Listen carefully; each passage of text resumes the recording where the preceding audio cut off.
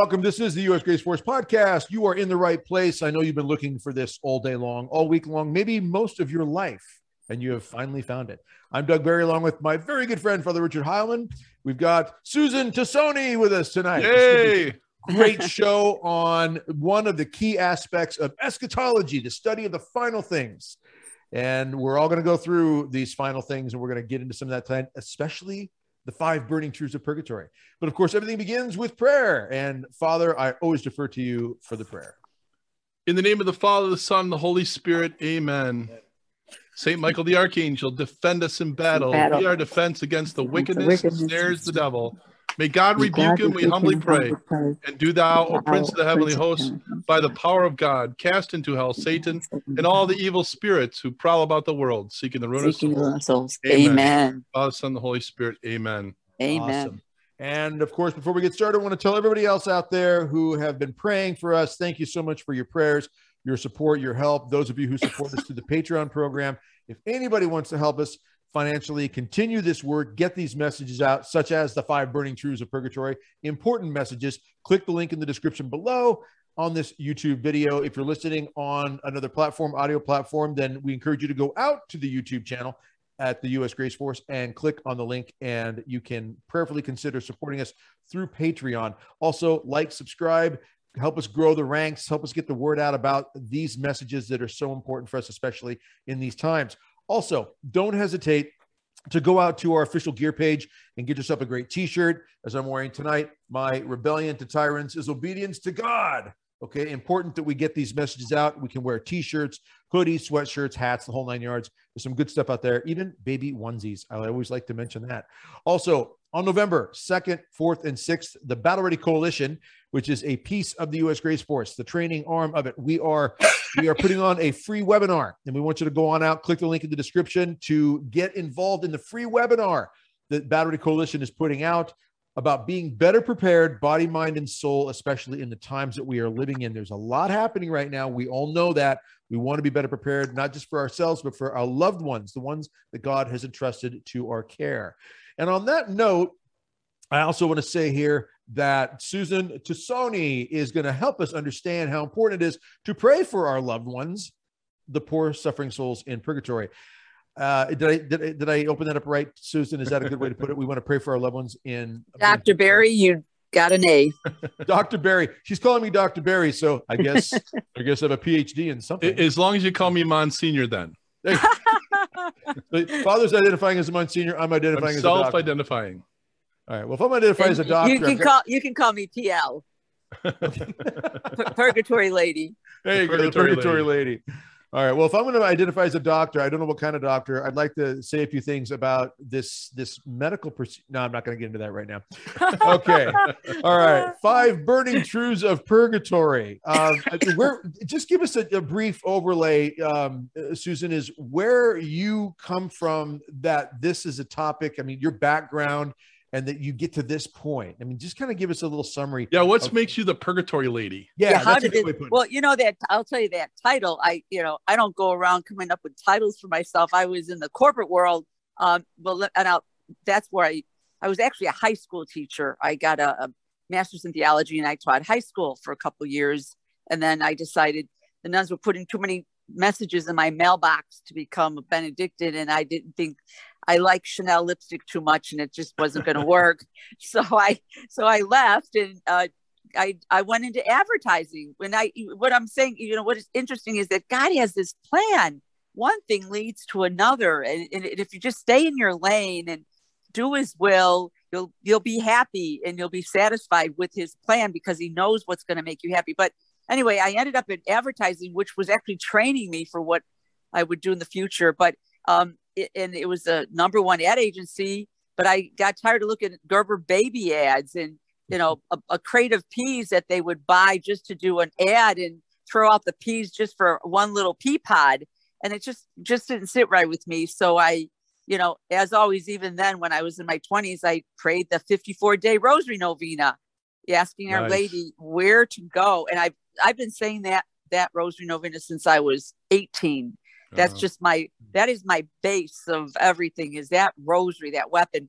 And I ended up in a nonprofit agency that that funded over 200 agencies. And that's where I blossomed. I didn't know I had a fundraising skill in me, but I got to work with all the top CEOs and chairmen and opera singers, baseball players in Chicago.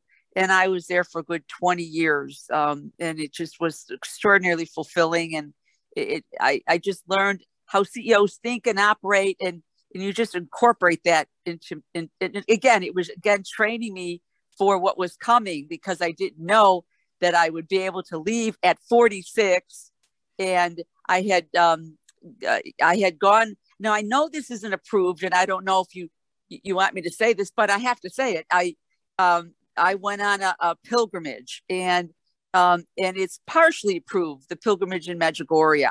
I went there because I was curious about Our Lady. My mother planted in our hearts the seeds of tradition, holy reminders around the house, the Pilgrim Virgin, and of course the Rosary. And we all had a dedication to Our Lady. And so I went just because of that. You know, when the girlfriend's in town, you go check her out, see what she's up to. And so I did go there, and I did see the sunspin. I did see, special miracles. And I was actually, I was hit by a cab. And this is in my Praying with the Saints book, this story, because people want to know how it got started. I was hit by a cab back in 1983, and I almost got killed. I had a leg injury that was permanent damage. I was lucky I had two legs, and right in the heart of the loop. And so I got permission to go because of the devotion that our mother put in our hearts. And I came back in this visible damage that I had for 12 years, where the doctors were taking care of me, making sure there was no blood clots. It was gone when I came back. And I didn't go for a cure. I didn't ask for a cure. I was so shocked, because it was visible, Doug and Father. You can see this big lump on my leg that was, he said the injury was worse than a broken leg because I damaged the veins and there was edema, and he wouldn't let me fly. The doctor would not let me fly. Now, why he wanted me to go to Medjugorje, he wasn't even Catholic. That must have been God. He was a very holy, devout doctor. And I came back with this cured leg.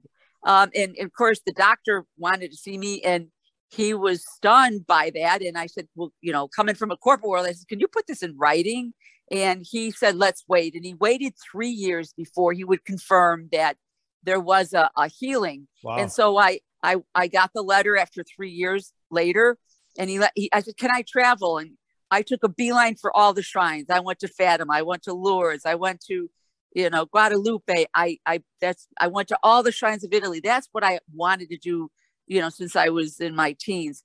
And then I went back to Medjugorje with the letter. And it's when I came back that somebody gave me this booklet on purgatory. Now, I could have left that other part out, but that's where it came from. And I was just fascinated by, somebody just handed me this little booklet. I was still in the corporate world, and I was reading the stories about how they become your intercessors, and they help you 10,000 times over. And I'm reading this, and I'm thinking, that's not too bad. I can use all the friends I can get. Being in the corporate world was very, working with CEOs and chairmen, it's very high pressured.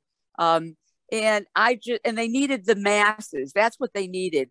And I thought, well, I can do that. And now I wouldn't recommend this to anybody, of course, now, with the times we live in, but I went back to the office and I asked people, I think I was the only Catholic in the office, did they want to have a mass offered for their loved ones?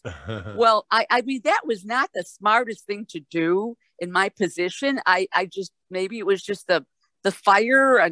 But what was interesting is that these people who weren't Catholic gave me money to have masses for the loved ones. They didn't understand the mass, but that tells you how they wanted to connect with God. They wanted to hang their hat on something.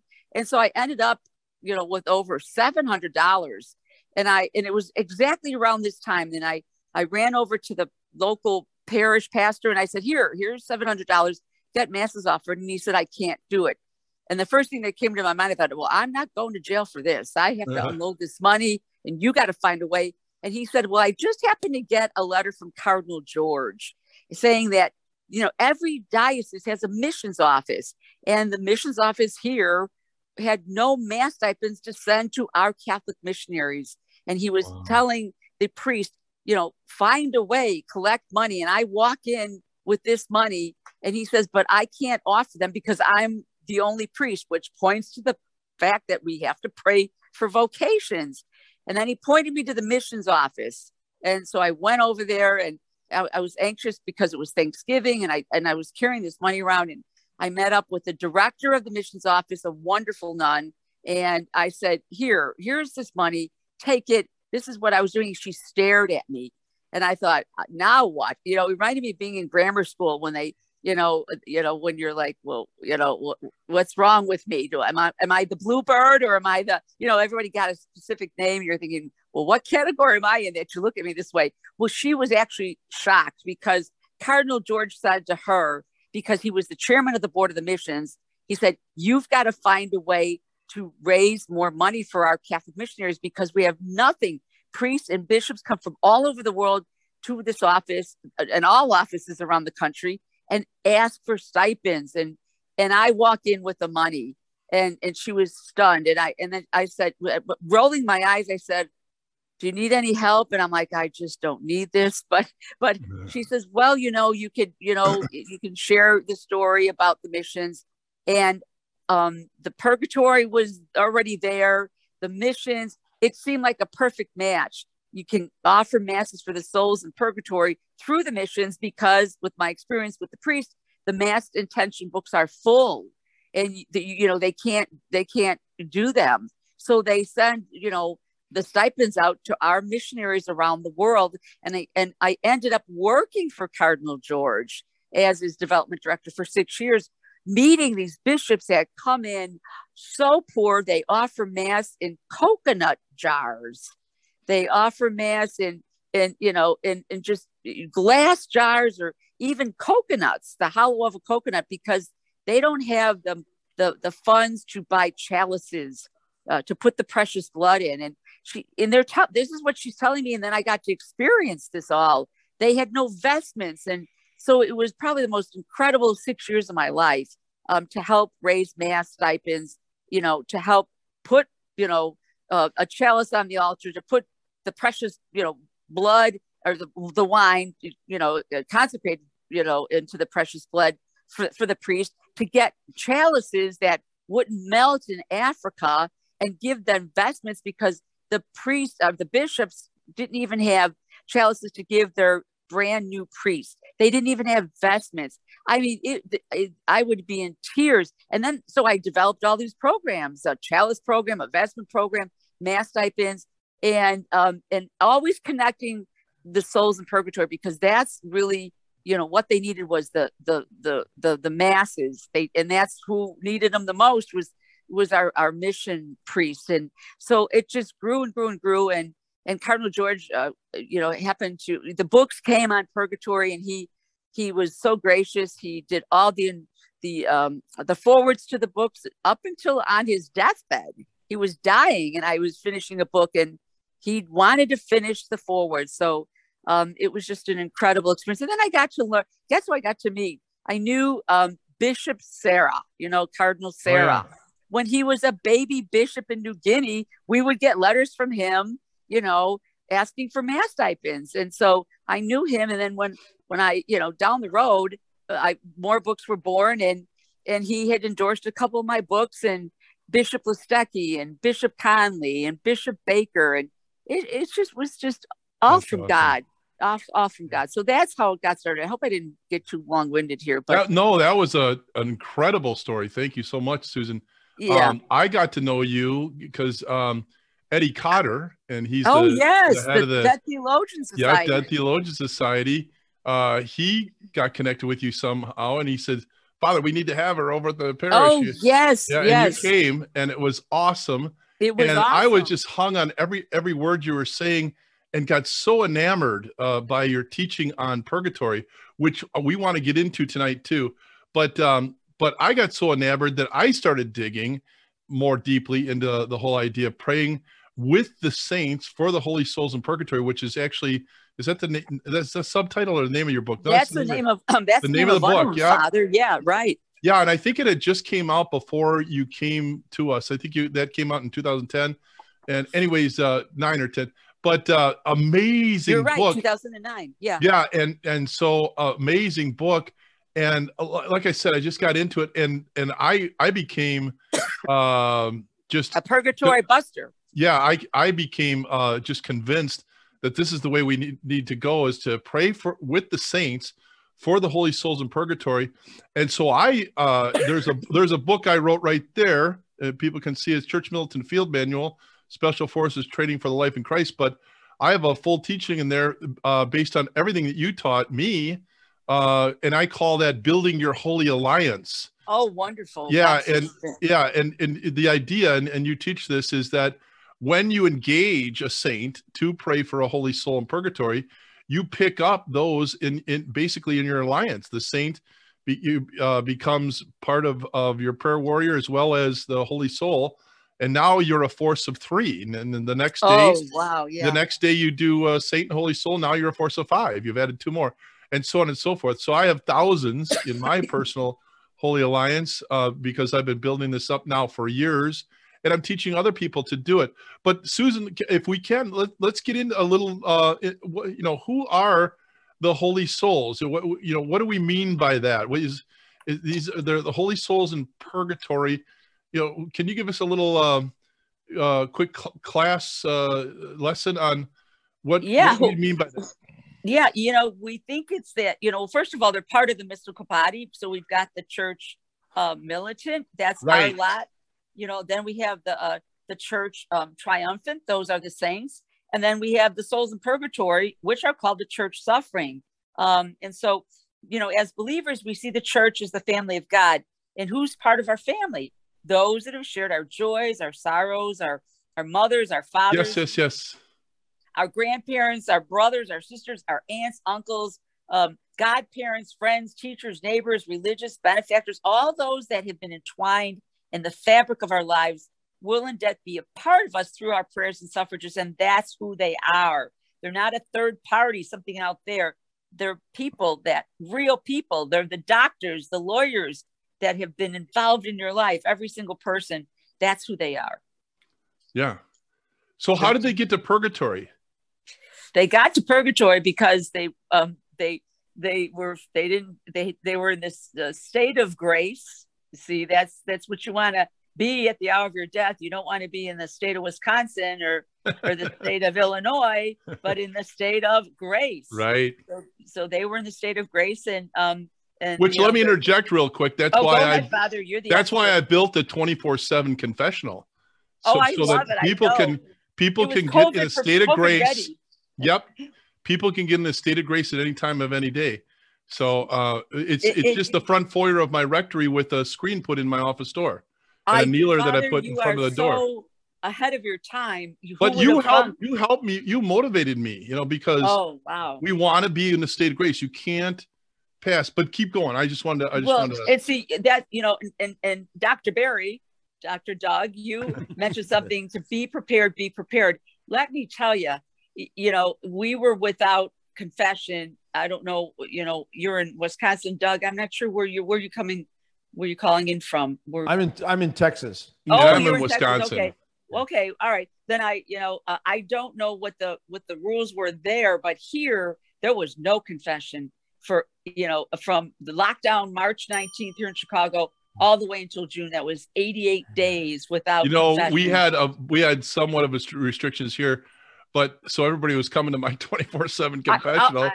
I couldn't even go to the bathroom because they were coming so fast. It was just incredible what you were doing. Yeah. Well, so we were without confession, and what during that time, unfortunately, I had family members that caught COVID, cousins that caught COVID, and we had an aunt that was perfectly healthy and decided to go from Chicago to Iowa, and she got exposed, and within weeks she was dying. And so they call me from Iowa, the cousins, because as you know, all our families are not all lined up, going to mass, saying the rosary, going to the sacraments. They're just not. And, there's always a torchbearer in the family that is trying to pray for them, fast for them. That's what I do. And, gentle reminders. Well, they know who to call. I feel like this is the purgatory checkout here. But anyway, they called me and said, Aunt Babe is dying. Can you get a priest? Because they didn't know how. So I called, I just went online and it was rural, Bloomfield, I think it is, Iowa. And I just picked any church. I was just desperate to get a priest. And so I the priest answers and hello, I'm thinking, where am I calling? And it turned out he was the only priest. He was a country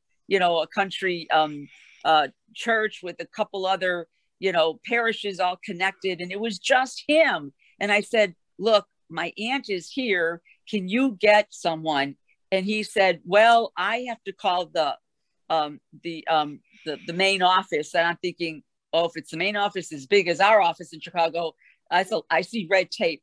And he said, and then I have to get the approval from the bishop to appoint a COVID priest that's trained. And I just rolled my eyes. I thought, this is not going to happen. He says, so I can't guarantee it. And I said, okay, Father, I'm going to go to mass and you just keep me posted. And I just gave up. I just said the chaplet for her on the way to church, and I did the best I could. And I came back. On my way back, he called me and he said, we found a priest. I was just shocked. And that priest drove 3 hours to get to my aunt. He gave her all the sacraments, and she died that evening. And the lesson is, and Doug, you said, be prepared. She was not prepared. She was not. We were very fortunate. You can't just wait until the last minute. What's divine mercy? What's the whole message of divine mercy? It's confession. Go to confession. Stay in the state of grace. The church and the catechism recommends monthly confession. So be prepared. Always be prepared, because you don't know when. So that was the lesson, and it taught me the lesson. I go twice a month actually, but to try to encourage your family members, because you can't predict what could happen. Go ahead. I actually went a few hours ago. See, you are glowing exceptionally. Thank you. An exceptional amount tonight, Father. Yes. One of the things that I've tried to say, several times in presentations and talks is, if you love others, you love your loved ones, your family, friends, so forth, and you want to give them a gift, live a life that says to them, when you die, you were pointing the right direction, that you were making effort the right direction. Because I imagine when you said that these people gave you all this money, Susan, I imagine this is their way of saying, I've got a loved one, they've passed away. I don't know exactly for sure just where they might be. What's the whole situation? We don't think about this a lot of times while we're alive. We take it for granted. We think we got a lot of time, whatever, fill in the blank. And then when death comes, there's that, but what if they're not so I would say, if you love someone, if I want to give my wife and my kids any kind of comfort or solace after I've died, I want to choose to live in such a way where they saw me praying the rosary. They saw me going to mass faithfully. They saw me going to confession regularly. They saw me having devotion to saints, angels, hanging out with a great friend and priest like Father Richard Heilman himself. Amazing. This is the famous Dr. Barry. Yeah. Well, there you go. Yeah. So Monsignor Heilman. Thank you. Monsignor Heilman. Forgive me. Yes. Monsignor I Heilman. Self-identify as a Monsignor. That's it. But I just think that, you talk about purgatory in general, Susan, and if you could break down for us in a very, very kind of clear and succinctly, what do souls in purgatory go through? What do we know? And it's been revealed, I know, from the church's teaching, but we also have this museum over in the Vatican. Oh, I've been there amazing pieces. Many times, Doug. But what is it? What is purgatory? Is it a waiting station? Is it a bus stop? Am I waiting for my next plane flight, a connection? That's all good. That's all good. Yeah, that's very, very good. Those are good examples, actually. Yeah. But I'll tell you what, it's not. It's not the inferno we may have imagined as a child when souls are surrounded by flames of fire. Their suffering is one of longing from their separation with God. They lost the sight of God.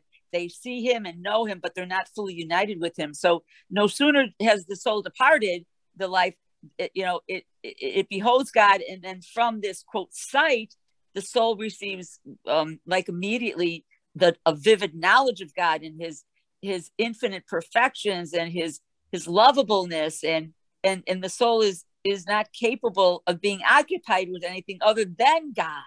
Susan, I need to interrupt just Sure, briefly here. Sure. You describe what some of our U.S. Grace Force podcast audience feels like when they're waiting for the next podcast to come out every week. I know. Yeah. There's this longing that is very good agonizing analogy. at times. Very good analogy. Totally drawn toward Dr. Barry and Monsignor. I could understand that. That's it. So the soul, it sees God and it's drawn to God like a magnet to metal. And they have and once they see God and then they see themselves before God, they realize that they're not ready, and it's not God saying it. It's you saying, oh my gosh, I'm not ready for the wedding. I'm not dressed up. My brothers were plumbers and they didn't come to the wedding, to our family events looking like plumbers at the end of the day, all dirty, and they were just soot from head to toe. But they know, the soul knows. And so they hurl themselves into purgatory. They choose purgatory. They willingly go to purgatory. There is no rebellion in purgatory. So once that happens, that soul has this insatiable hunger and thirst for God. And it feels an indescribable love for God. And it, quote, burns for this love. So they burn with a spiritual fever. It's a yearning that surpasses the heat of any earthly fire. So we really speak of the fire of purgatory and of these cleansing, not punishment, these flames of love, which reaches out to purify our souls. I think I like, well, that's too long, but Benedict talks about purgatory and he basically says the same thing. So that's it in a nutshell. How are we related? So they can pray for us, right? And we pray for them and offer, yes. And we can get into indulgences too and how that all works. Yeah, absolutely. But I talked about building that holy alliance, but it's really engaging the relationship. We move from a distant casual relationship to an intimate relationship because we're taking care of each other, right? Right, Susan? Absolutely. That's one thing that people, remember I told you there are things I hear, people, they get this part wrong. They say, well, we can, they can pray for us when they go to heaven. That's incorrect. They can pray for us while they're in purgatory. They can intercede for us while they're in purgatory. They can inspire us while they're in purgatory. And then when they go to heaven, they continue on and they pray before the throne of God unceasingly for you all the days of your lives until you're safely home in heaven. They become your nearest, your dearest, your sincerest friends for all eternity. And by you releasing them, by your masses and your rosaries and your adoration and your stations at the cross and your indulgences, you give them, I can't even describe, you're giving them the beatific vision, you're giving them God, you're giving them paradise, and their gratitude is a proportion of their joy, which is infinite. There's a great meme out there I've seen several times on the internet where there's just this crowd of people so filled with joy and running toward a person. And I think the meme says, who are they? Well, those are the souls that you prayed for in purgatory. Absolutely. And they're so grateful.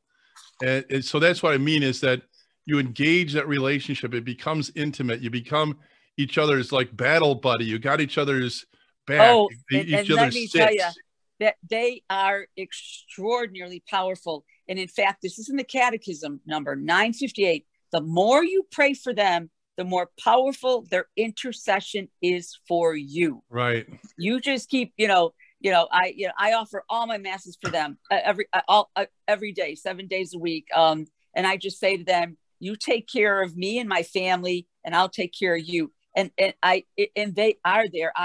They're very swift, and those are the people you want in your corner. I can't stress enough how powerful your intercession is. And and the more you do that, the more you intercede, and you pray for them, you increase their intercessory power for you.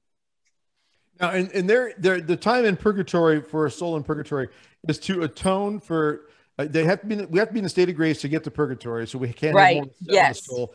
But it's to atone for the damage of sin or to atone for venial sin. Exactly. That's pretty much it. You nailed it. It's the damage. Mm-hmm. See, once you go to confession, the guilt is removed, but the stain is there. Mm-hmm. And how do you remove the stain? By corporal and spiritual works of mercy, by indulgences. You have to remove the stain that was the result of the sin. It's a typical example of a young little boy that was told not to play baseball across the street by the neighbors, and he did. And what happens?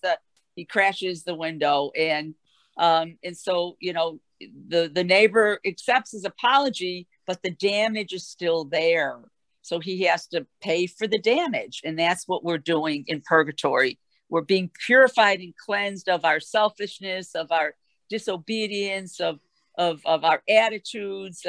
That's what's going on in purgatory. What does the Blessed Mother have to do? Does she play a particular role with the poor souls in purgatory? She is the mama. Let me tell you. She's called the Queen of Purgatory, actually, and she's got something special. And I'm going to say this too. That's really powerful.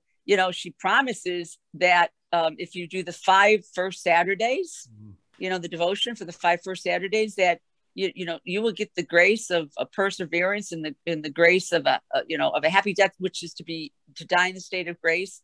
And she also says that she will take you from purgatory the first Saturday, meaning not the first Saturday of the month, but the first Saturday after your death. So that's one thing.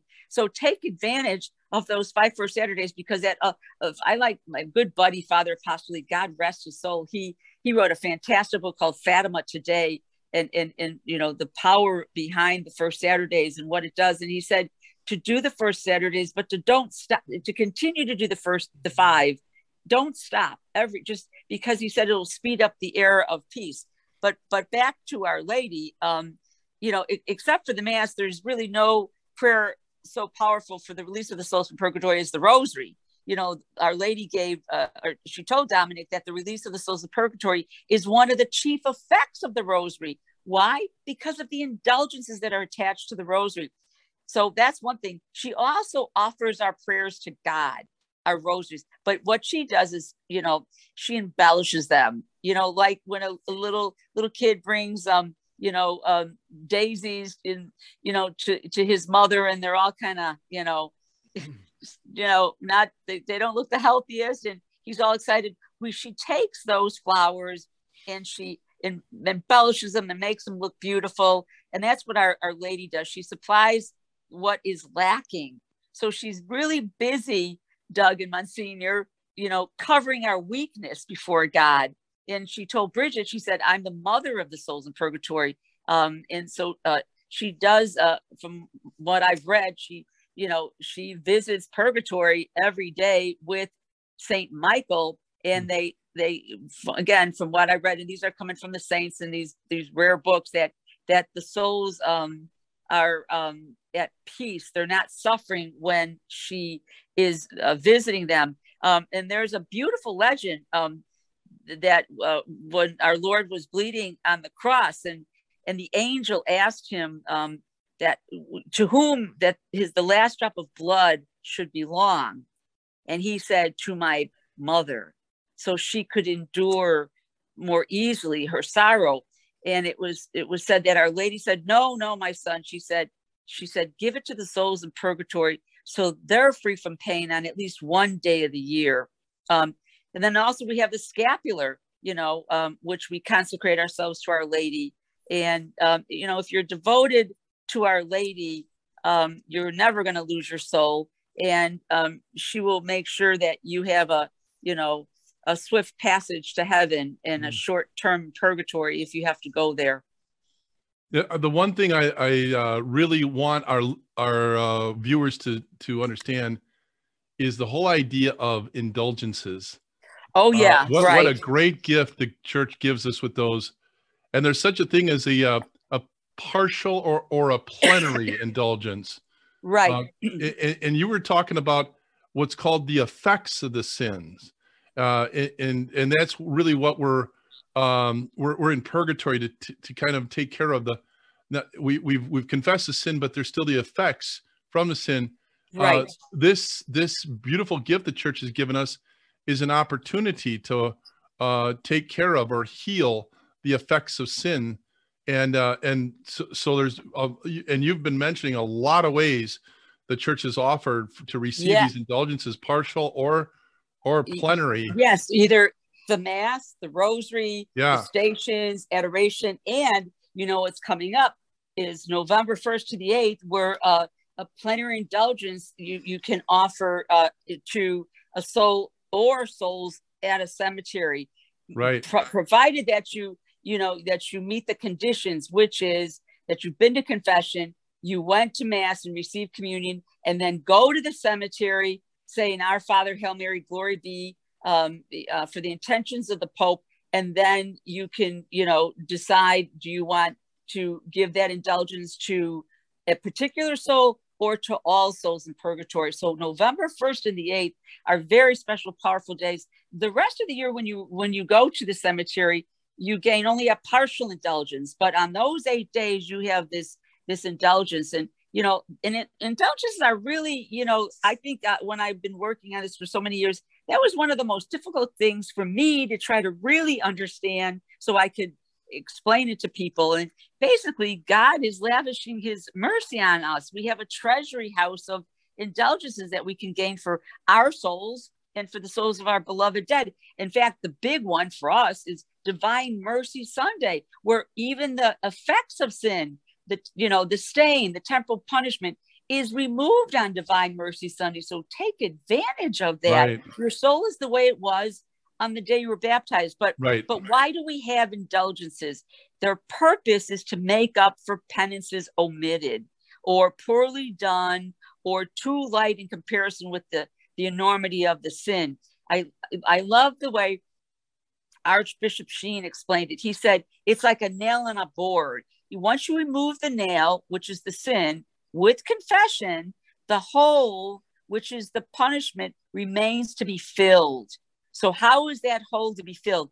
By penance and reparation. So indulgences fill that hole on earth by fulfilling a person's need to atone for the harm they've done or caused to themselves or to others. And these indulgences arise out of the mercy of Jesus. We can satisfy our debts with indulgences. They're an aid for growth towards spiritual perfection, interchange, deeper conversion. They're not a discount for performing outward acts. So the appropriate, your inner disposition is really required to benefit from indulgences. Yeah, the thing I find interesting too is that you can offer indulgences for a soul in purgatory. You can also gain an indulgence for yourself. Yes. But you can't offer one for another living person. Exactly, Father. That's exactly right. But I'm just going to add a little clarity to what we've been talking about here. The requirements for gaining a plenary indulgence is, as you said, you have to be in a state of grace at the time. You have to receive confession. It used to be 8 days. Now they've loosened it to 20 days. To 20 days, that's right. Before or after your offering. So that's actually a 40-day period, if you think about it. But and then you receive the Eucharist that day, okay? And then you pray the Pope's intentions. Right. And you can actually say, I'm praying for the Pope's intentions, and then followed by an Our Father and a Hail Mary. And then there's you want to do the act of gaining a plenary indulgence free from even venial sin at the time. Mm-hmm. And so you can actually do it just means you have real resolve to want to do it as pure as possible. But that happens too when you have confession. So that's the way a person can gain an indulgence on any given day. I think I've read too, correct me if I'm wrong, Susan, but if there's an imperfection of any one of those things, you can still probably gain a partial but not a full plenary indulgence. Correct. It would be a partial. Yes, that's correct. Right. That's why too that I always want to tell people, if you've offered a plenary indulgence, which is basically a get out of jail free card for someone in purgatory, don't assume that that's done, because you may not know that you did it imperfectly, and so you want to just keep trying. I don't know if that makes sense too. You're making sense, Father. Yeah. The only time that that is completely removed, whether it's imperfect or not, is on Divine Mercy Sunday. That's when all temporal punishment is removed. Wow. If you go to Mass, go to confession through Lent, and they, as you said, they expanded the confession anytime during Lent, receive communion on that Sunday, everything is removed. As you know, John Paul died on the eve of Divine Mercy Sunday. Wow. Yes, he did. That's right. Yeah. So we can do this repair work here on earth, or in purgatory, but go to confession regularly, gain as many indulgences, because it's a healing of the effects of your sins. And in fact, I think Alphonsus Liguori, he was really all about gaining indulgences. In fact, he had after his death, they found a lot of indulgence articles were found on him. He always carried sacramentals and prayers where he would, he went in order to gain as many indulgences as possible. We have a lot of debts, and a lot of souls await our charity. So as I say, get greedy for indulgences. They've been given a bad rap. Yeah, I actually developed a book where it's like a journal where you can write in each one that you've received each day. But Doug, indulge me just a second more, because I want to make sure we finish this particular indulgence segment. But there's 4 particular ways that I call the big 4, because there are 4 ways you can gain an indulgence. In other words, you don't have to wait for a feast day or something to do it. And I just want to say what those are. And these are all teachings that you've given me over the years, Susan. But the first one is adoration of the Blessed Sacrament for at least a half hour. Right. That's absolutely. One. Yeah. Yep. And then the other is devoutly reading sacred scripture for at least a half hour. Yes. And that's probably the most accessible one, because you can do that in your home. You don't have to go to church to adore the Blessed Sacrament, right? And then the next one is to do the Stations of the Cross, but you have to do those before approved stations. So it can't be like your homemade stations in your backyard. It has to be ones that are actually approved at a church, or wherever they are. And then finally the recitation of the Rosary with members of the family, or a church oratory or community, or a pious association. But the idea is that you want to do it with more than yourself in order to gain the plenary indulgence. Does that make sense? Yeah. So the Rosary for plenary needs more than you to be doing it. If you do it with other people, especially your family, that's how you gain the plenary. Am I right or wrong about that? I've never heard that you had to be in a group to gain the plenary indulgence. That was with the Rosary. Was that in the book of indulgences? Yeah, I think it was. Okay. Yeah, that's something new to me. Okay. Okay. So it's the Rosary, it's the Mass, it's the stations, it's adoration. Yep. I call them the pillars that nice. help you and directly impact the souls by either relieving them of their pain or releasing them. Those I want to qualify that. I was reading this wrong. If you're not in a church or an oratory, then you need to do it with members of your family, with more than one person. Oh, there you go. Because but you can by yourself in a church. Oh, good, because that's where I do my rosaries right after Mass before the Blessed Sacrament. I was assuming. But to qualify for the plenary, it has to be done in the church. Okay, but, or at home with the family. But not by yourself at home. All right. That's okay. That's good. That's very good. Susan, can you? Yes, go ahead. I'd like to ask. I have 2 questions. One, if you could address first this prayer, the famous prayer of Saint Gertrude, that she was given. Oh, release okay. 1,000 souls when prayed. Yeah. Okay. Could you talk just briefly about that? And then I've got a good follow-up question that kind of gets at the heart of everything that we're talking about here, but I'm going to save that until I get the answer from this. No, I'm just curious. I mean, just so I know for time, are we going, how's our time? We got about 10 or 15 more minutes to go. Oh, good. Okay. So the Saint Gertrude prayer, that's been a contention with the question I get. I've gotten over the years,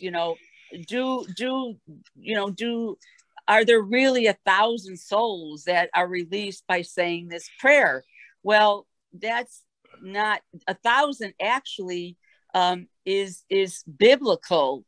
It's symbolic for infinite. Are 1,000 souls really released? Well, theologians tell us we're not certain of the exact number. However, the number 1,000 is symbolic for infinite. So we do know that our Lord points to the efficacy of our prayers offered up for the souls. 1,000 souls released means more than we can count and more than we dare to ask. There was a time when Gertrude asked our Lord how many souls his mercy would release from purgatory. And she asked him that, and he said that his love desires to release all souls from purgatory. And so he can encourage her to pray with assurance, that to ask more than she dare for their release. So in other words, our Lord is telling us to pray with zeal and fervor, to ask big and be bold. So where I'm at with that Gertrude prayer, because we actually pray it at the Dead Theologians Society, and I think it's beautiful. And I'm open to the possibility that but I've never been able to confirm it. And I'm a little suspicious because, we just got done going, okay, these are the ways in which you have to, go to confession and mass and pray for the Pope's intentions. Well, someone over here could go, well, you do all that, but I just got this cool Gertrude prayer and I could just do this. So methinks me have me doubts, you know what I mean? We would basically throw out everything the church teaches on gaining plenary and partial indulgences because I got this cool Gertrude prayer. So that's why I'm doubting about it. So it's not 1,000 souls. It's he looks at the fervor of your prayer, and I don't have it in front of me, but Father Dan, from the Marians, we talked about this a lot, and if you go on prayerforsouls.com, he writes articles, and he and another priest delve into this prayer. Where did it come from? Where did it originate? We don't know, actually. Right. We don't even know if even Gertrude prayed it. Right. So they did they did some great research on it, but the 1,000 souls is really not 1,000. It's only pointing to pray with zeal and fervor. That's what, right. and it's biblical, which means it's biblical and symbolic for infinite. There's a book that tells you what numbers in the Bible symbolically mean, and that's what 1,000 means is infinite. Well, that kind of leads to my next question, Susan. Yes. To do everything that we're talking about here, to strive for the indulgences, to pray the St. Gertrude prayer with fervor, and the key part there, with fervor, with intention. Right. Is that we have to care. We have to really care about this whole situation, this whole purgatory piece of existence, that this is something that is real, that there are souls. Our souls may be there one day. I know there are people who have the attitude, I've heard them, they've told this to me directly. Well, if I get to purgatory, I'm okay with that because at least I know I'll get to heaven eventually, as if they're okay with just aiming for purgatory rather than aiming for heaven. The quote from Vince Lombardi, I know, Father, you like to quote about shooting for perfection and you'll at least get excellence. Right. But there's this attitude of purgatory that really seems to be like on the side, almost like a side dish. I know the church doesn't present it that way, or teach it that way, but we, the people, I think, do we lack the fervor and the zeal? You're the purgatory lady. This is your life. You bring this message to the world, but a lot of us don't even think about the poor souls that are suffering right this moment in purgatory. And what do you then say to those out there who don't take purgatory that seriously, either for their own soul, because we need to get to, before the program ends here, what do we do to avoid purgatory or to, reduce our time there by the way we live now? I know we've addressed a little of that with indulgences and so forth, but we need to live a life that says, I don't want to aim for purgatory. I want to aim for heaven. Right. And I don't want to be the type that says, I'll be in purgatory till they shut the lights off and close the door at the end. Well, that doesn't sound good either. And when the Blessed Mother told, I think the children in Fatima, when they asked about a couple of some cousins that had died, one girl who had died, a teenager, Amelia. That's it, Amelia. And Our Lady said that she's in purgatory and she'll be there until the end of time, if I'm not mistaken. That's correct. And you're thinking, okay, how old was she when she died? She was a teenager, and we're talking 1917 when this happened. I mean, I'm looking at the way we're living now in our world, and I'm thinking, wow, how do we look at this now? Why do we not take this so seriously? What do we do to take this more seriously? Because this is a big deal. I mean, I don't want to suffer in purgatory. I don't want to have that kind of suffering. I want to get to heaven. That's, to me, I'll just say this real quick and then I'll let you answer. I know I've hit you with several different things here. I've got the Blessed Mother over my left shoulder. I know Father's got the Blessed Mother behind him. His statue has wept. Mine has not. He has a miraculous statue. I don't. That's pretty cool, but he is a Monsignor, so I suppose he gets it. I'm just a doctor. But I could say this, that I talk about the rosary all the time. I wear the scapular all the time. I encourage people to pray the rosary every day. I talk about the Marian apparitions, throwing a little comment once in a while. But I talk about this because I'm hoping and praying that the day I die, if in fact Jesus looks at me and says, Doug, I don't know. I'm hoping the Blessed Mother will be right there over my left shoulder saying, son, he did encourage the rosary a lot. He did talk about the 5 First Saturday. He did talk about these things, and he might say, "Oh, okay, Mom. Okay, he's yours." That's okay. I mean, I'm aiming for that actually in the way I live. So I just throw that out there because Our Lady does hear us, and she does respond on the day we die if we have taken seriously trying to prepare our souls for the day we die. But can you speak a little bit to this whole idea of why don't we take this seriously enough? That the purgatory is kind of thrown in there sometimes in our Catholic conversation, but it really isn't something we think a lot about all the time. Right. We should be including it in every rosary in our prayer somehow for the poor souls in purgatory, for the holy souls. Can you talk about that a bit? Well, I think I have to go back and say, what happened is really what I want to say is what happened, because when I was growing up and in the 40s and the 50s, the purgatory was always talked about, and you would always hear the nuns say, offered up for the poor souls. You would have, Holy Souls novenas, and Father, you probably could talk more about some of the devotions at the time. There, I was on the radio with a priest, and he said that a common devotion, I was really impressed by it, was during Lent, was to say the stations for the souls in purgatory. In fact, the Eastern Byzantine Rite doesn't celebrate All Souls Day. They celebrate All Souls Saturdays during Lent. Every Saturday during Lent is given over to the souls in purgatory.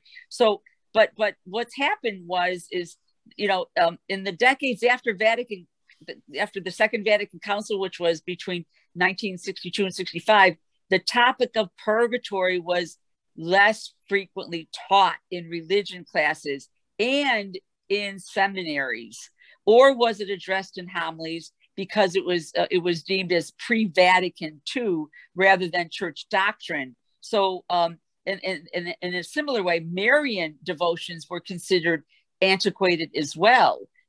Throw out the rosary back in the 60s. So as a result, what we have is a generation of youth that knows nothing about purgatory or faith or grace or sin or hell. So later as teachers and parents, they lack the understanding in my time, in our day, they lack the understanding to talk about purgatory with their own students or their children.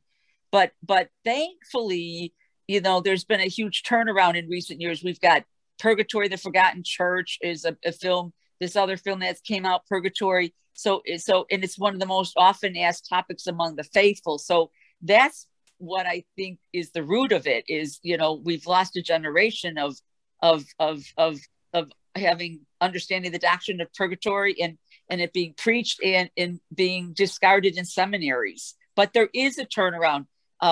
There's purgatory prayer groups. There's what do they call them now, Father? There were purgatory sodalities. I forget. There was purgatory. Some groups there were groups in church. What's the name, Father? There was a name. They had purgatory societies now are coming back. I know the Altar and Rosary Society was my mom's group, and they prayed the rosary for the poor souls in purgatory. Yeah, it's just a matter of now re-educating, Doug, and that's what I think we're breaking ground again. In fact, no, I better not say it. I'm working on another book to address that. But we've got now 10 books on purgatory, that the greatest writings. So it's become pretty popular. I hope that answers part of your question. That's good. Yeah. I agree, and I kind of grew up in that era too. And they threw out anything that would remotely say that we're not going automatically to heaven. Of course we're going straight to heaven, and it became so watered down that you could live in mortal sin and you're still going to heaven because God is so loving. So you nailed it too. I mean, they look at our society, they lack the knowledge of what faith is, what grace is, what sin is, what hell is. I was just down this, next door there was this, building that's got, I don't even want to tell you what they decorated it with. It was just so uncanny. And there was a couple taking pictures of this god awful sight. And I stopped him and we were just chatting. And I said, it's evil. It's really evil what they've done to the house. I'd hate to walk out of their house, what they put in front of it. And he, what he said to me? I just shook my head. Well, what's evil? What's evil? Right. What is truth? What is truth? We've got to just plow away, Doug, and just do what you're doing and be an example, teaching them. And we've got great things like these great films that really do wake people up. I did see the new film and Purgatory, the Forgotten Church are fantastic films to help people understand in a real a contemporary way what the cost of it is and why you don't want to go there. They're both really, really, really good. Susan, before we run out of time here, and we can't miss this part. Tell us about the museum over in the Vatican. Oh, yes. There you go. Tell us about that. I've been to now, if you want it, obviously we can't get there, but in my book, Day by Day for the Holy Souls in Purgatory, I have all the pictures and all the stories attached to the pictures. It's a museum that contains objects with burnt fingerprints of the souls begging the living for prayers, especially masses. So there's about 25, as I call, relics that have fingerprints of people touching objects that are burnt. Now, the burn marks on the relics are not from a physical fire, but from, as I said before, the soul was touching something. They were not on fire, but it was the fire within. It was an interior burning. So you have all these things that they touched, and each of these, and there's a story next to each item that they touched. But what was really interesting, Doug and Monsignor, every story, there were 3 recurring themes there were 25 stories, but the same recurring themes was, one, they wanted to prove that purgatory existed. 2, the burning marks on the items pointing to the fire.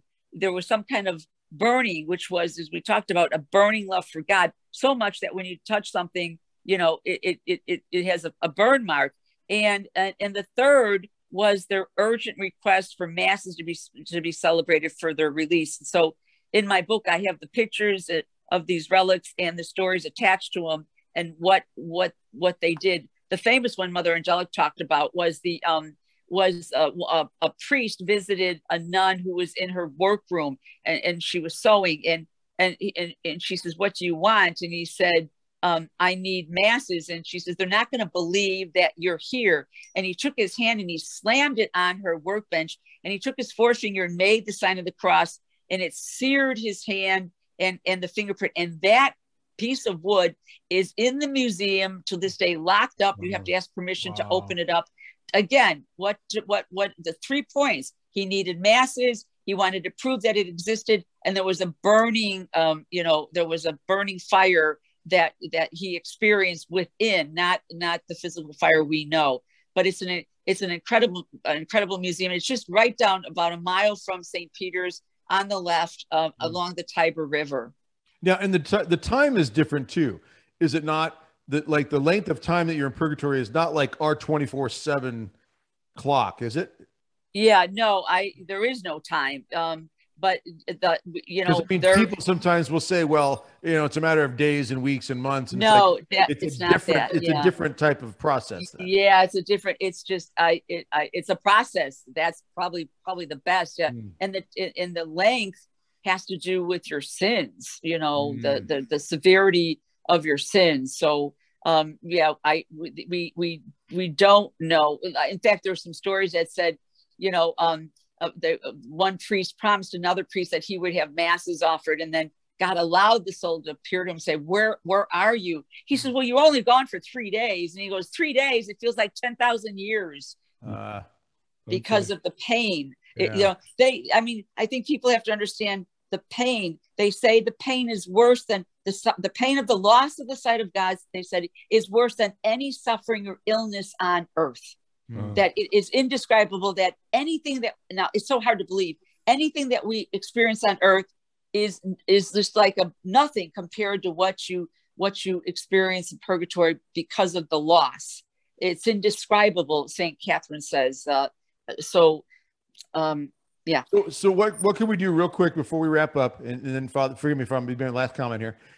What do we do to not end up there, to shorten time there? I mean, we're alive, we're breathing. What steps can we take right now to avoid it? Easy. You know what? The number one way to avoid purgatory is to do the will of God in the present moment, period. That's how you go directly to heaven. Avoid mortal sins, venial sins, mass, confession, scripture, everything we talked about, the sacramental life gives you the grace. Also, I learned that from saints, that the more you pray, the higher your level of purgatory will be. So it's the Mass, the Rosary, the sacramental confession, first Fridays, first Saturdays, doing the will of God. That's it. Yeah, the way I boil it down is, and I've been teaching a lot of this lately, but get in that relationship with God where I just want you to be proud of me, Abba Father. When you're in that, so it's like saying the will of God, but you can see the way I said it there is that I'm in relationship now. I love you. I adore you. You're amazing. And I want to do everything to please you.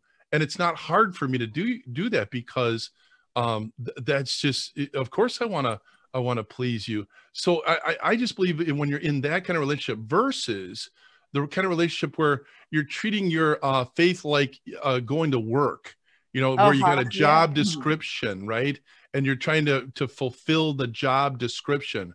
Yes, we want to do the sacraments, we want to do the rosary, but not because we're punching a clock, right? And I think that kind of distancing ourselves from God, even when we're doing the good works, but doing them out of love. The love is the difference. So maybe the difference in the time that we serve is the intensity or the depth of our love for God, and maybe that needs to be shored up before we get to heaven, right? So yes, so I was thinking, well, then the person might say, well, then how do I love God? Through your neighbor. Yep. That's when you show love of God. When you love your neighbor, because you love me. When you obey the commandments, you love me. Yeah, but again, and that's why I say I try to find common ways to understand things, but I just want you to be proud of me, Abba. So if I'm going to help my neighbor, hey, how'd you like that, Abba Father? Wasn't that awesome? It's like a child with his dad. And he challenges you too. It's very hard to put up with people that barb you or annoy you. In fact, I love what Sister Lucia said, and this is in my book. She said, "Act deaf, dumb, and blind." Because when you do that, she said, it's hard for us to do, but you're going to be able to hear you're going to be able to hear the voice of God when you do that. And most of the time, you know, I have great people in my life that are just professionals. And when I have to go, my go-to team, and you know, they're really, really sharp lawyers and social workers. And when, you know, things that when I have to, you know, help when I'm speaking, and they, you know what, and then things happen. They're like, you know, so-and-so, how could they do such a, and you know what they said, the majority of the time, drop it. Yeah. Yeah. That's what shocked me. Just let it go. Yeah. It's not worth the hill to fight on. Exactly. Most of the time, it's like, whatever, you know, and you're, you know, and I mean, there are times when you have to do something, but I mean, the times that I've gone to them and said, this person, and can you believe this? And they just say, let it go. Yep. And these are professionals. These are people that are psychologists, social workers in my life. And I, you know, and they'll say, nope, that's wrong. But for the most part, it was let it go. Nice. Well, speaking of let it go, let's let it go, guys. I think we're at the end of our time together. This has been incredible, Susan. Thank you so much. Thank you. Thank you, Purgatory Regional Office.